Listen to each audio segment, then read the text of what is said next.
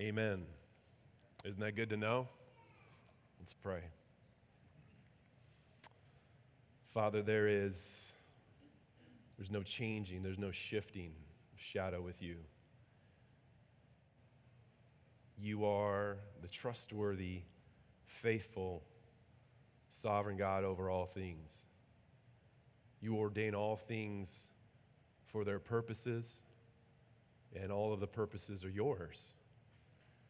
It is such a wonderful comfort for the believer to know that regardless of what it is that we experience in life, the highs and the lows, the good, the bad, the seen, the unseen, the certain, the uncertain, and take into account, Lord, just the people in this room, the things that have transpired, perhaps within the past 24 hours, within the past week, within the past year, for some people, ordained by you for the good and out of love for your people to bring about your eternal purposes, which are perfect in every way and will lead to your glory. For you do nothing, Lord, that will not bring you glory and lead to your glory. So I pray, Lord, today that as we look at your word and we see what the law, the good and glorious law is that you've given to us, and sin's activity of functioning in and through the law, even that is part of your ordained plan, that even sin would be exposed and be excited by your providential determining by the law that you gave to do that, so that man would not respond to the law by saying, okay, let's try harder, let's do more, but we would instead call out for a mediator whom you have provided for us in the Lord Jesus Christ. And now we stand. We stand as people, Lord, that have died to the law. We've died to sin. We're alive to Christ in him and enjoy that life that we have in Christ. And I pray today, Lord, that you would continue to build that up within us, to continue to define, enlighten, bring light and clarity to the role and the purpose of the law. Sin's activity in and through it, but in all of it, God, governed by your infinite wisdom and goodness and care always. So we turn to you now in your word, and we ask and we pray these things in Jesus' name. Amen.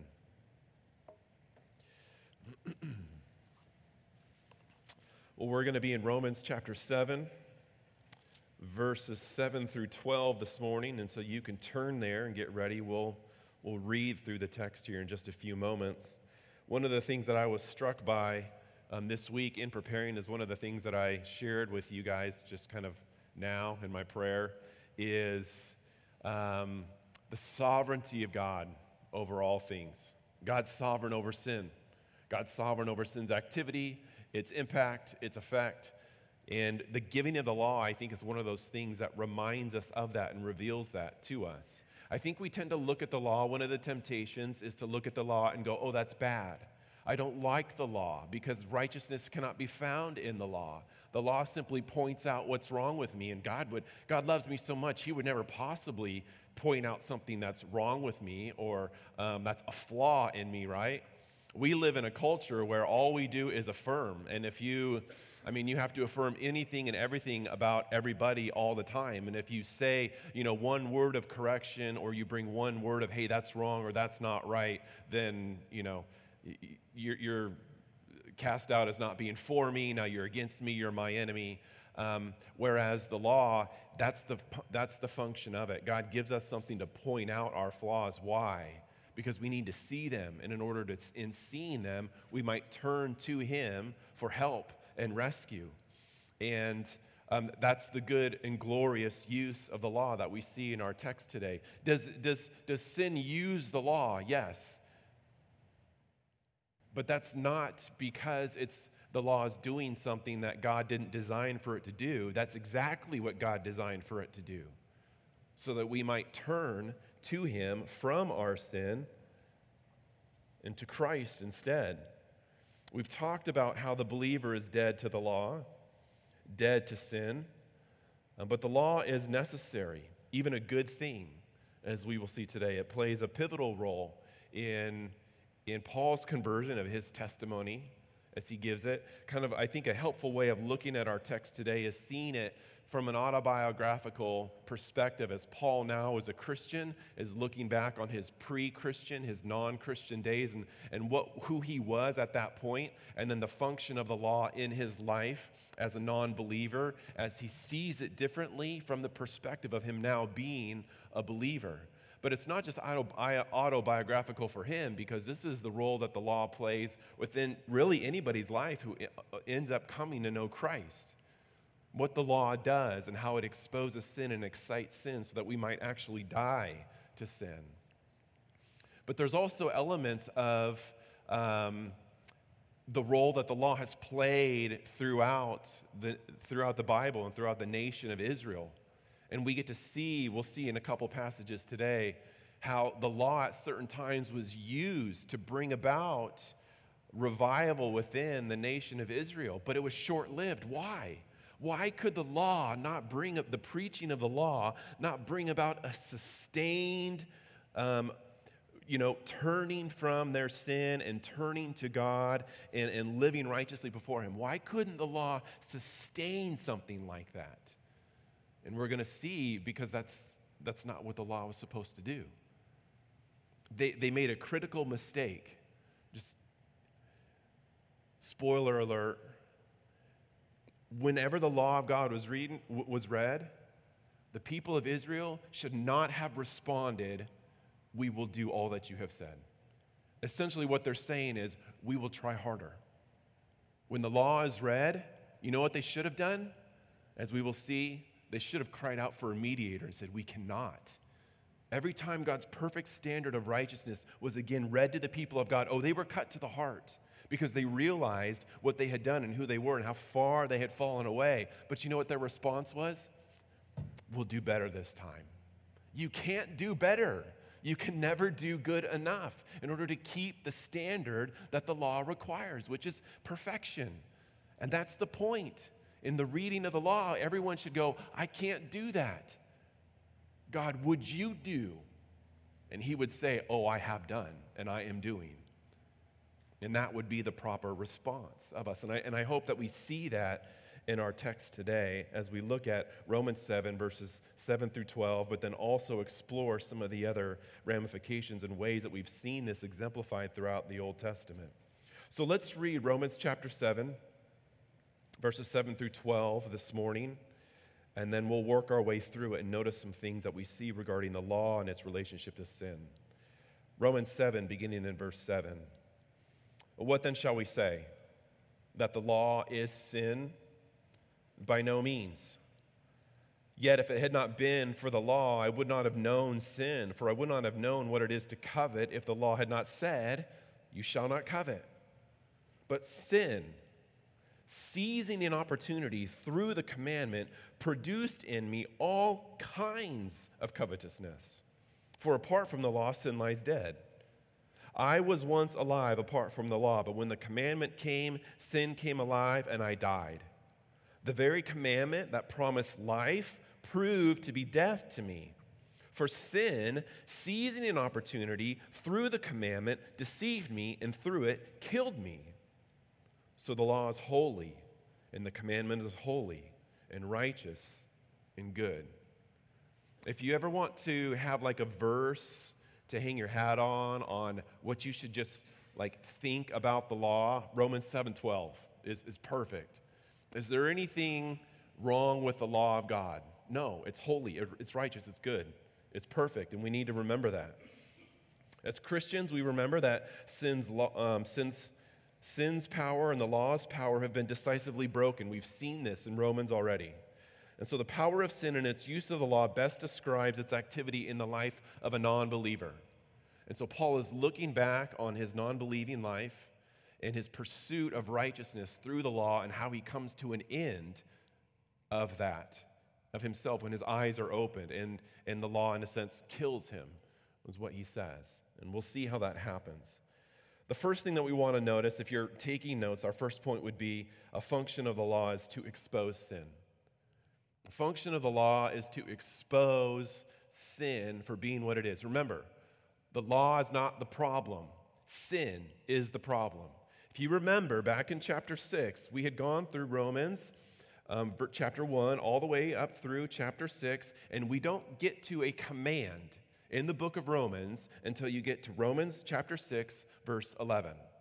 All up until then, it's been explaining what God has done and kind of the way that life is, how God has created things, how sin has messed all things up, stuff like that.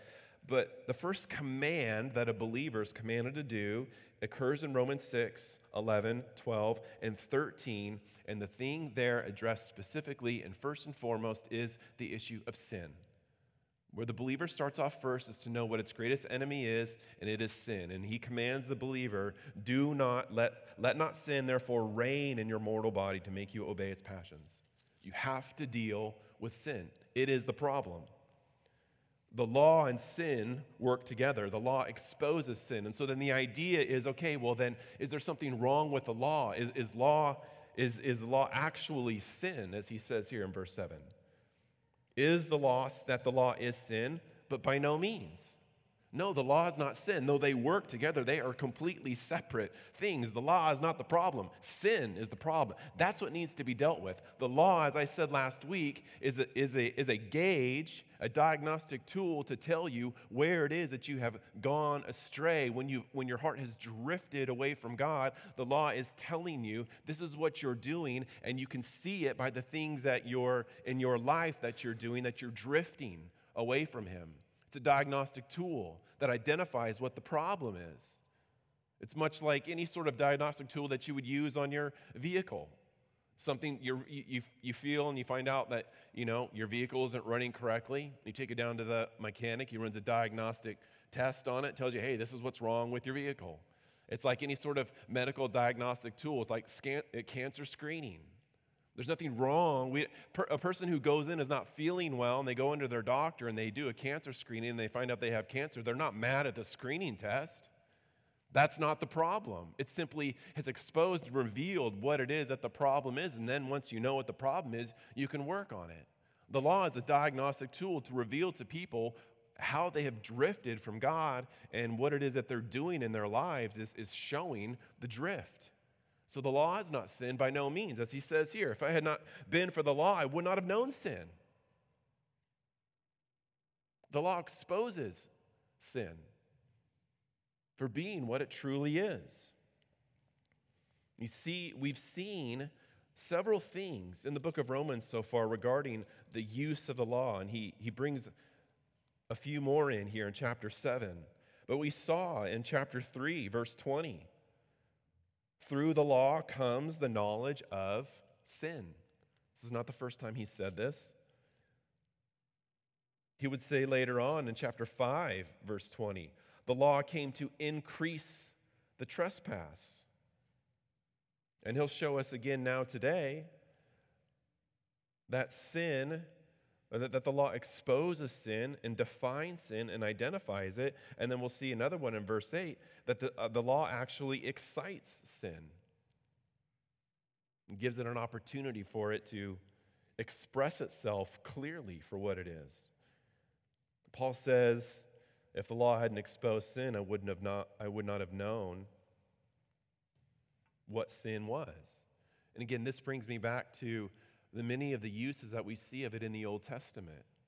You think about, we were texting with Brother Derek earlier this week, and he reminds me of, King Josiah's reforms in the nation of Israel. Like the nation of Israel, they have very few good kings. Most of them are bad, really bad. But King Josiah is one that brings about good reform, reads the law of God, returns the people back to faithful covenant worship of God. You think of Ezra and Nehemiah post-exile, coming back, rebuilding the temple, rebuilding the city. A key component of that is the reading of the law of God. But you know what? I read through the end of Ezra and Nehemiah again earlier this week in preparation for this sermon, and you know how both of those two books end? Terrible. They have this, the people are squandering themselves, living in sin. Someone brings the law of God back out and reads it, and people realize, oh my goodness, we haven't been doing any of that stuff. In fact, we've been doing the opposite. And we know what happens when people do the opposite of the law of God. He disciplines them and punishes them. And if in Ezra and Nehemiah's case, they've already been through it. We don't want to go back. Life in exile was terrible. So they bring the law of God out and they read it, and people, they cry out and they repent. But both books end the same way. People are back in their sin by the end of the book. Why can the law not sustain this type of heart change? Because you know what, in the case of both of those books, Ezra and Nehemiah, you know what the people do and they respond? We will do all that was written in the law of God. Oh my goodness, what a mistake. You couldn't do it the first time. What makes you think you're going to be able to do it now?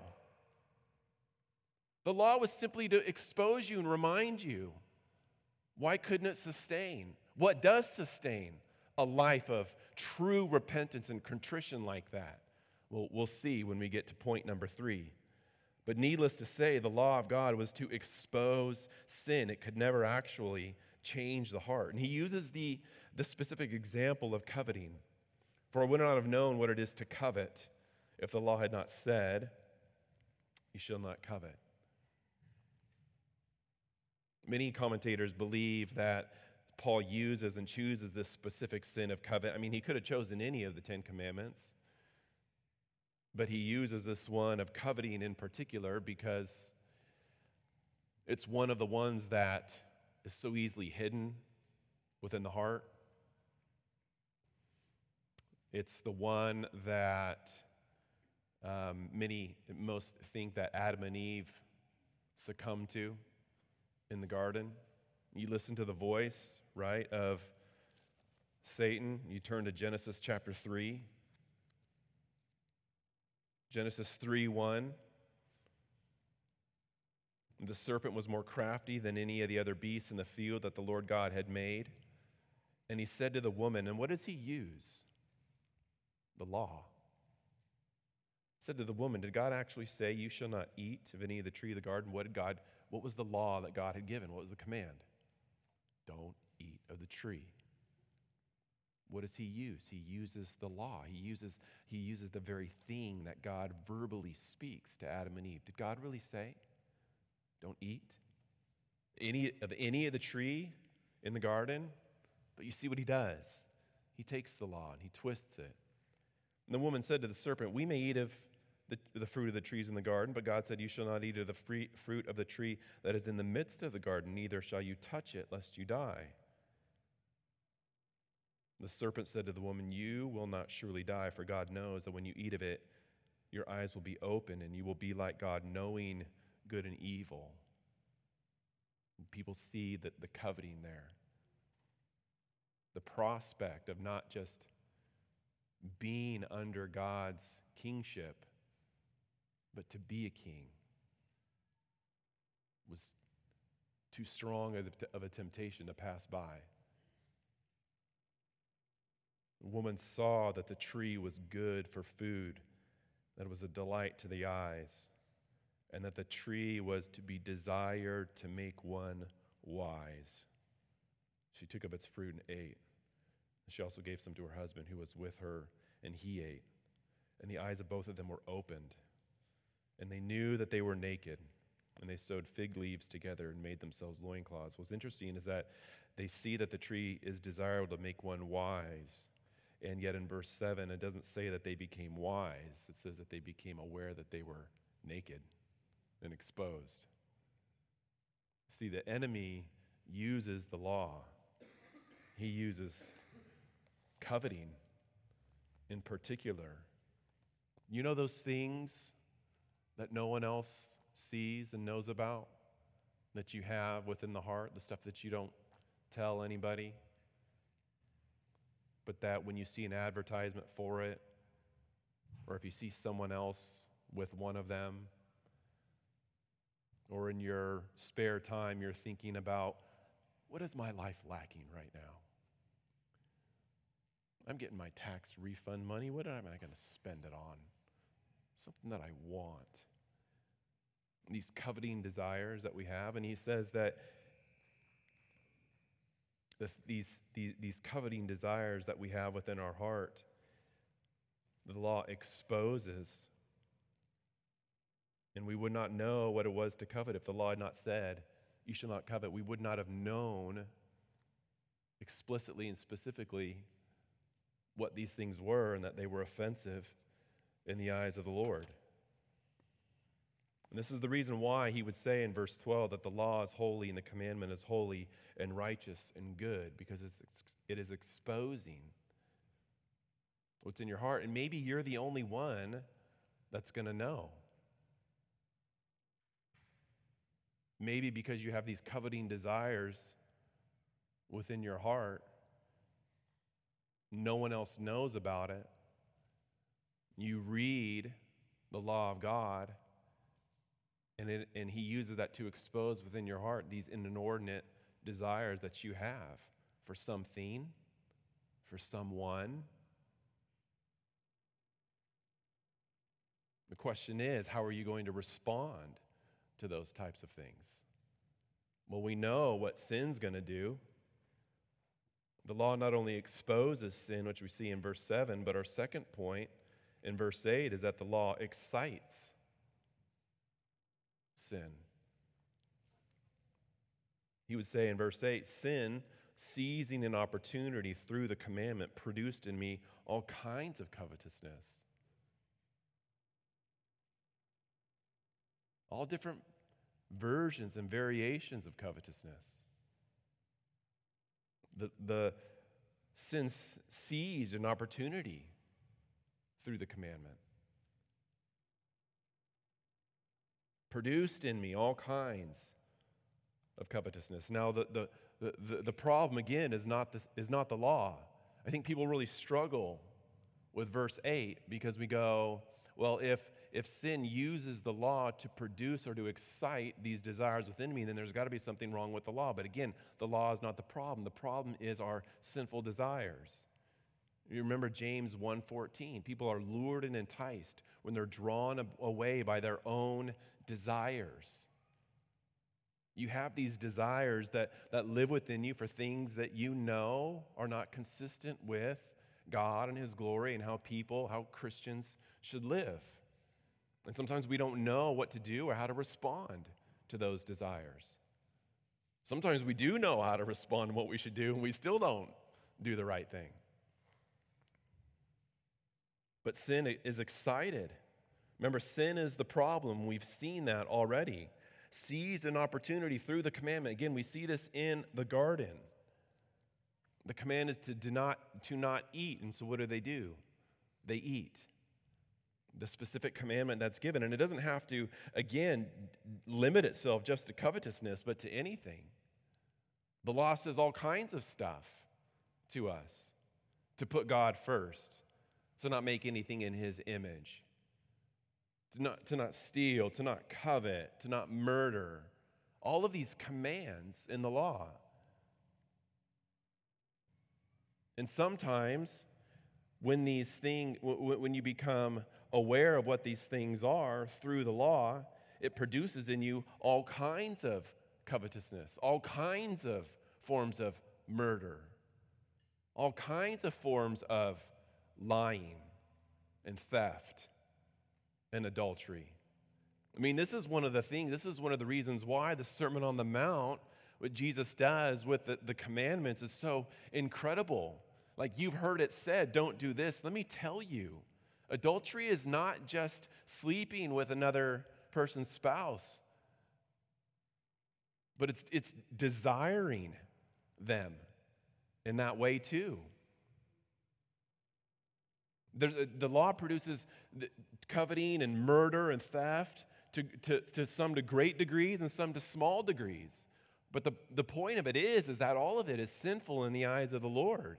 When you begin to look at the function of the law and how clearly it exposes you for who you are, and how the sin then uses the law and is excited within you, become very aware of your need to abandon self and to turn to Christ.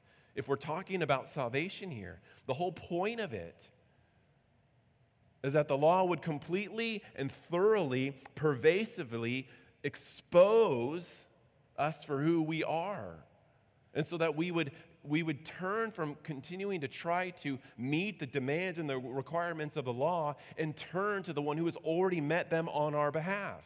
Like the demands are perfection, right? It's not just don't covet in big ways. It's okay to covet in little ways. And it's not just, don't covet a lot. It's okay to covet once or twice in little ways. Like, no, the standard is don't covet at all, ever, at any time, over anything, in any moment. The requirements of perfection are inescapable. Do you do that? Can you do that?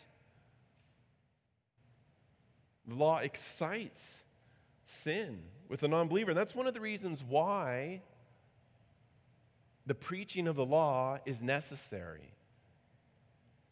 There's so much confusion and misunderstanding regarding the purpose of the law of God in many believers. So much so that in many churches they won't even talk about the law because it's Old Testament and it's to be done away with, and Jesus fulfilled all that, so no need to talk about that which is old, and the Hebrews talks about obsolete or fading away.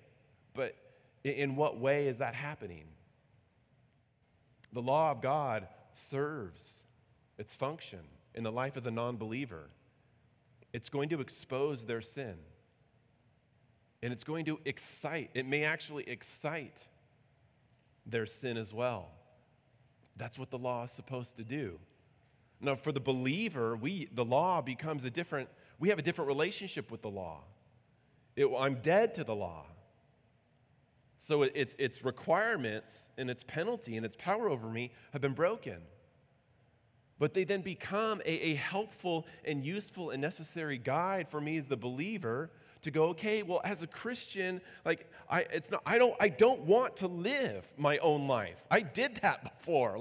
No, thank you. That's what got me into the mess I was in. I want to live a life as a Christian now that glorifies God. How do I know what glorifies God? He tells me in His law. Don't do these things. And so then with a regenerated heart, I set out to want to live that way, to please Him and to honor Him and to glorify Him. But I know that my relationship with Him is not based upon my perfect obedience. That's already been met in Christ. Paul has done so much foundational groundwork of laying this foundation of saying, if you are a Christian, you are firmly rooted and grounded in Christ. Your relationship with Him is not based upon anything that you have done, solely based upon the grace of God and the work of Jesus Christ. Once your feet are firmly planted there, you then move forward from there to live a life pleasing and glorifying to God, and the law tells you how to do that. And it always reminds you of what it is that God requires and what His standard is. It's still perfection. But the believer knows that they've had it met for them in the Son, in Christ. And so the law exposes sin. It excites sin. And he says at the end of verse 8, for apart from the law, sin is dead. Not dead in the sense where it's not present in an unbeliever's life, but dead in the sense where they're just living out their natural sinful desires without having any real identification of what the sins are that they're actually doing that are wrong in the eyes of God. It's similar to what it is that he said back in chapter 5, verse 13. Sin indeed was in the world before the law was given, but sin is not counted where there is no law. Well, certainly sin is always alive. Sin is always counted against somebody, but not in the sense in which it was counted against Adam, where he was clearly told, don't do this, and that's the very thing that he did. It's similar to what it was in the Ten Commandments that the Israelites had. Don't do these things. Those are the exact things that they did. So sin is alive. It's not as clearly identified.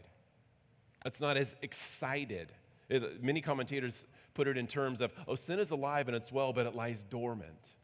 Still active, kind of like a coiled snake. Still there, still alive, still working. But when you read the law, it excites that serpent and he strikes, which is exactly what we saw in the garden. Which is why we must, again, remember to preach the law in its proper place.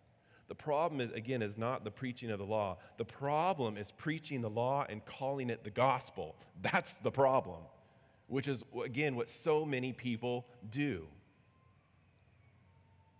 There's a distinction. You have to understand the law-gospel distinction that's laid out for us in Scripture. Law is do this. Gospel is Christ has done this. And until Christ has already done on your behalf, the law is exposing your sin and exciting it. Eventually to the point, hopefully, where we see in our third point, verses 9, 10, and 11, that we might die to sin. The law exposes sin, the law excites sin, so that then the law would help us to die to sin.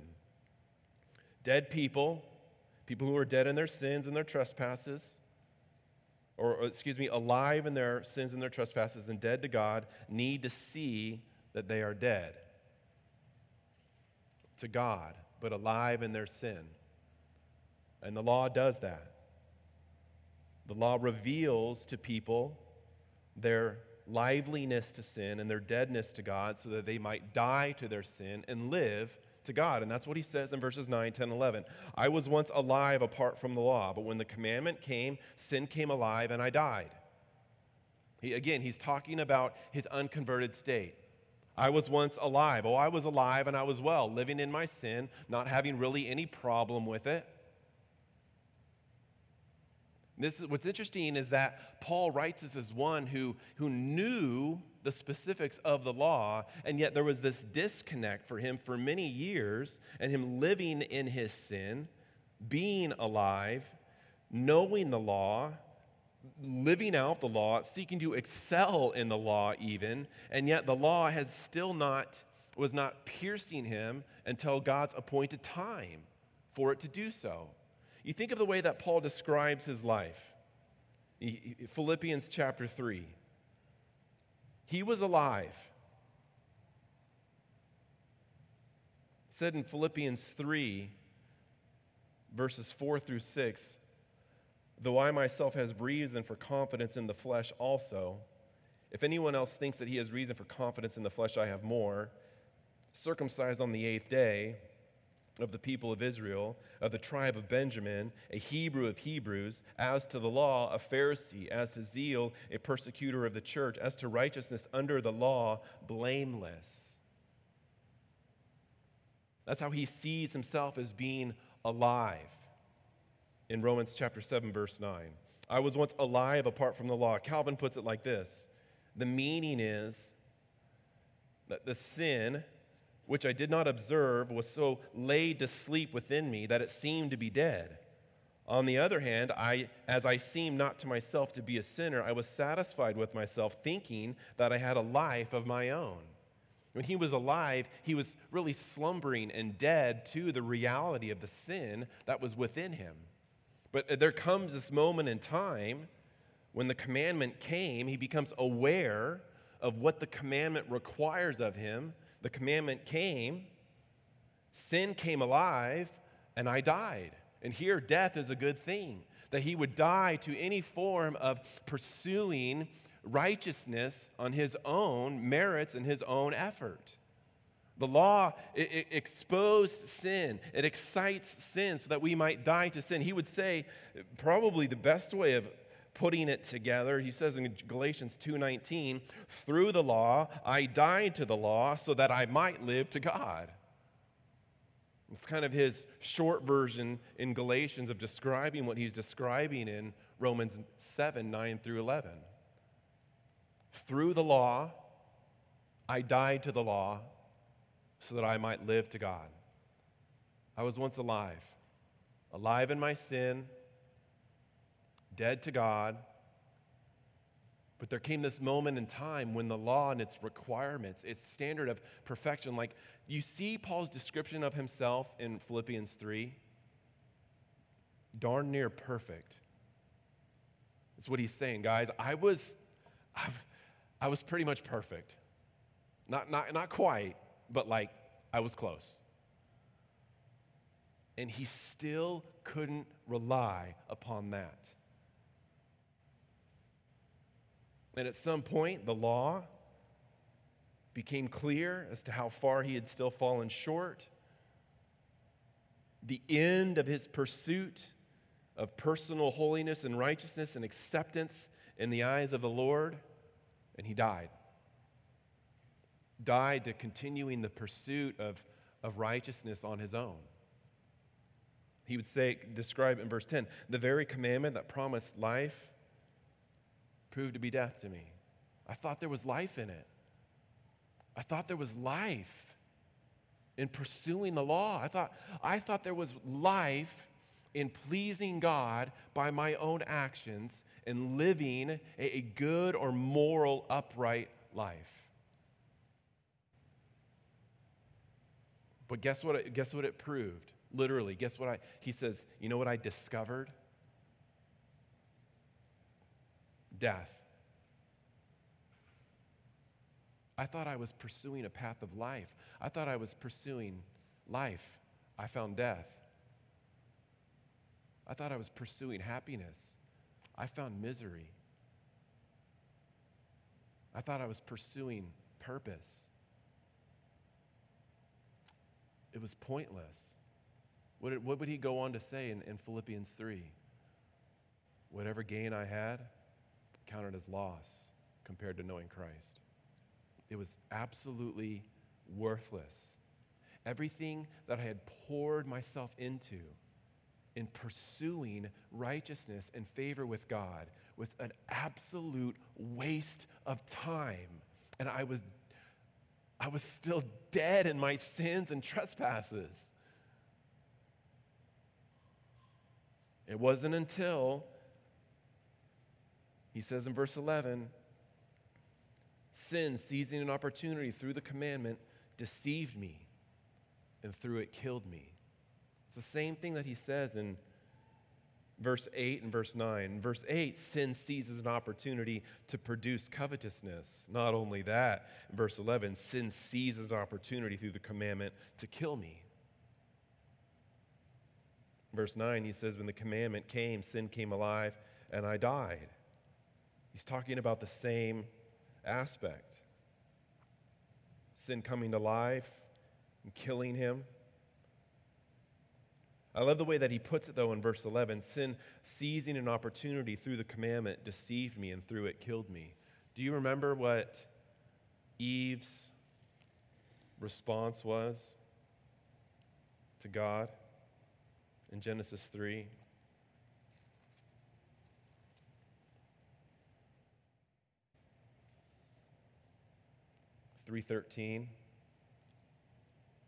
The Lord God said to the woman, "What is this that you have done?" And the woman said, "The serpent deceived me, and I ate. I died." Sin seized an opportunity through the commandment. He gave them one. Don't eat of the tree. The moment those words come out of God's mouth, Satan goes, I've got an avenue. I know what to do. I'm going to attack at the very thing that God commands them to not do. And he deceives them. And they eat. and they die. Only here the law, sin seizes us, deceives us into thinking that we have our own righteousness, post-fall. So that it would then kill us and we would die to any pursuit of eternal life or salvation based upon our own good works and our own merit. Paul discovers and proves that what he thought he was doing in pursuing life was actually bringing death. The Jews thought that life was found in keeping the law. Life was never found in keeping the law. The purpose of the law was to remind them of what God demands, to show them how they can't meet the demands and provide it so that they might turn from it and kill us in any hopes of personal righteousness. I'd said earlier in point number 1, why couldn't the law sustain that type of living? Many times throughout Israel's history, the law had been given to the people, and it had exposed their sin, and they had responded with the affirmative that they would return back to God with covenant faithfulness and obedience, and yet they couldn't. They should have done, instead of responding, "We will do this," they should have responded in the way, at least, that the people of God had responded in Exodus chapter 20. I'd like for you to turn to Exodus chapter 20, because I think we see here a pattern, a picture of how it is people should have responded every time the law of God was read after the fall. Exodus chapter 20 is the giving of the Ten Commandments.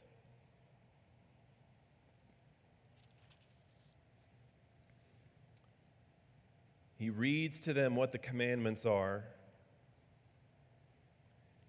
And I'll start in Exodus chapter 20, verse 18. I'm just going to read 18 and 19. When the people saw, right, the law has been read. The law has been thundered out from Mount Sinai. Now when the people saw the thunder and flashes of lightning and the sound of the trumpet and the mountain smoking, the people were afraid and trembled, and they stood far off. The giving of God himself just gave them the law. And what do? They stand far off. Why isn't the law beckoning them to come into fellowship? Because at least they see who God is and what his demands and requirements are.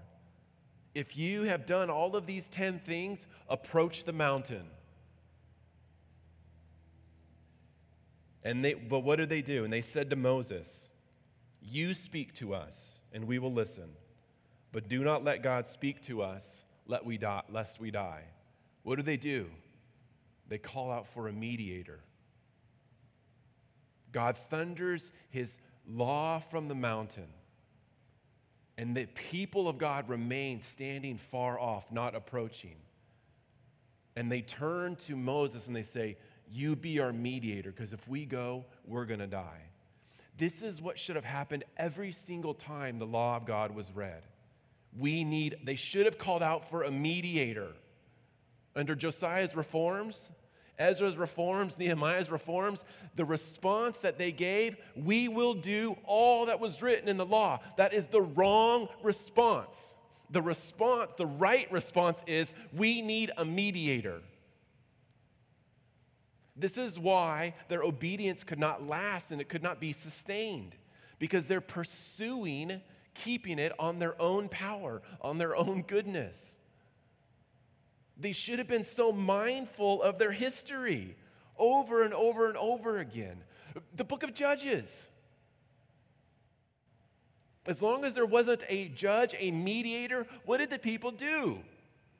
Whatever was right in their own eyes. Did they know the law? Oh, yes, they knew the law. But when God provided a judge, a mediator for them, what happened?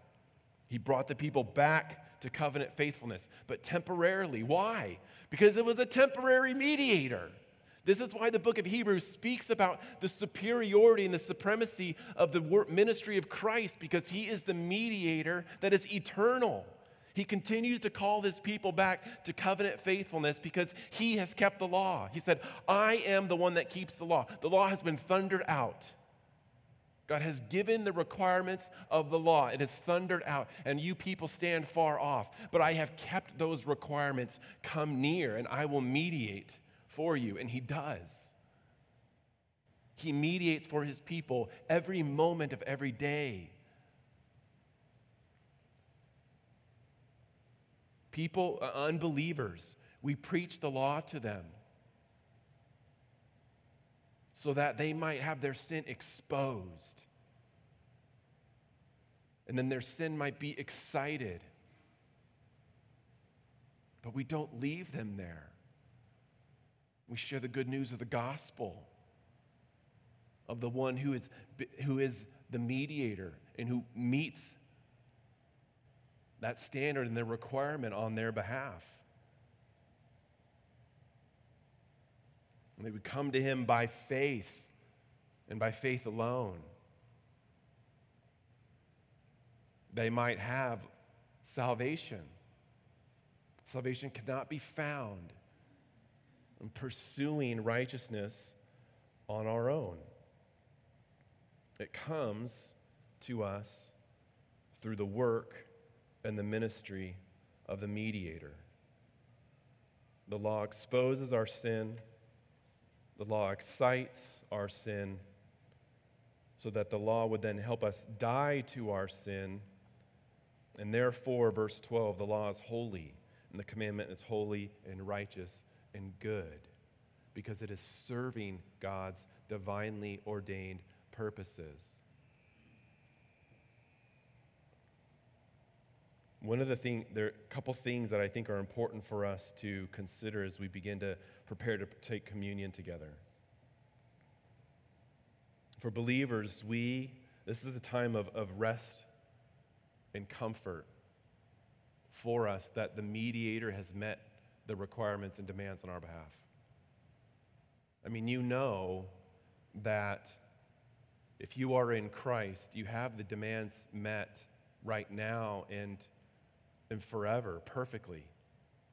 Nothing can separate you from the love of God. And so this is, for the believer, this is the time for us for worship, for resting, and for comfort in the fact that God's requirement has been kept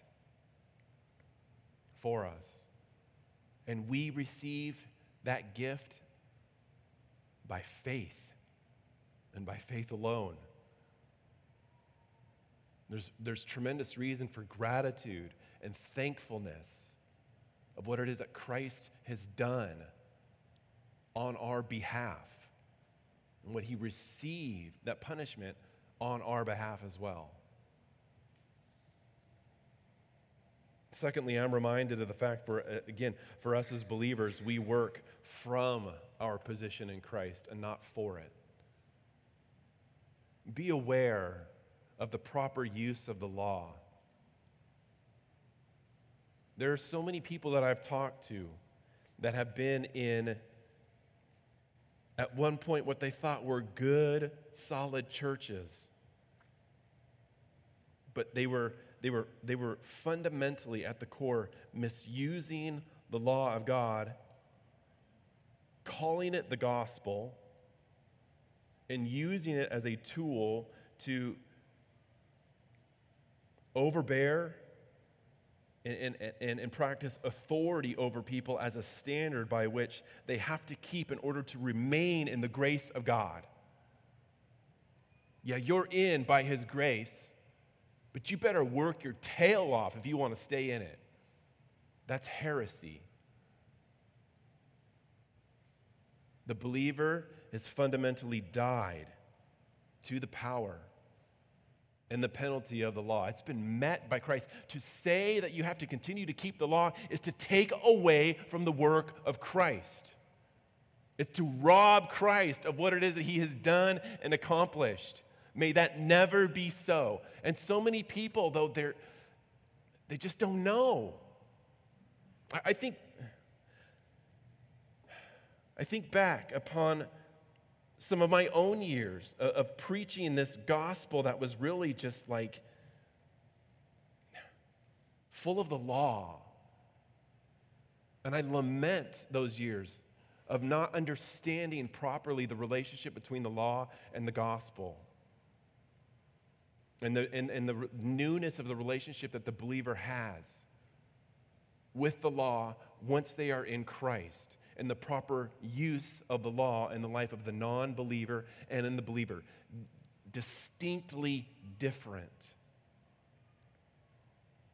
People come in by the work of Christ. People stay in by the work of Christ. And people will have the work completed by the work of Christ. You cannot lose that. At the table, we celebrate that and we rejoice in that. And we confess. We do confess in the ways that we have not lived consistently with him in the law. But we do not, that does not separate us from him, but rather reminds us of what he's done, and it increasingly brings more gratitude and worship from our lives for what he's done for us and the sufficiency and the work of Christ.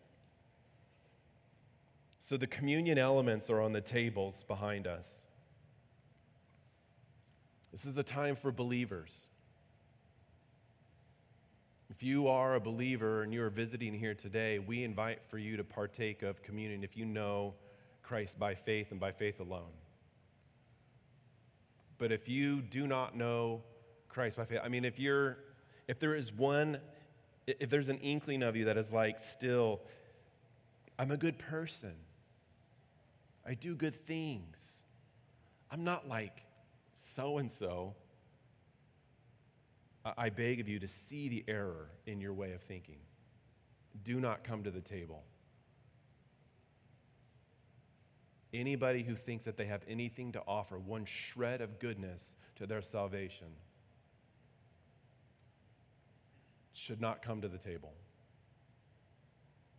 Let the elements pass, but think upon what it is that Christ has done and the completeness and the sufficiency and the requirement for him to work on your behalf for your salvation, and the calls to believe,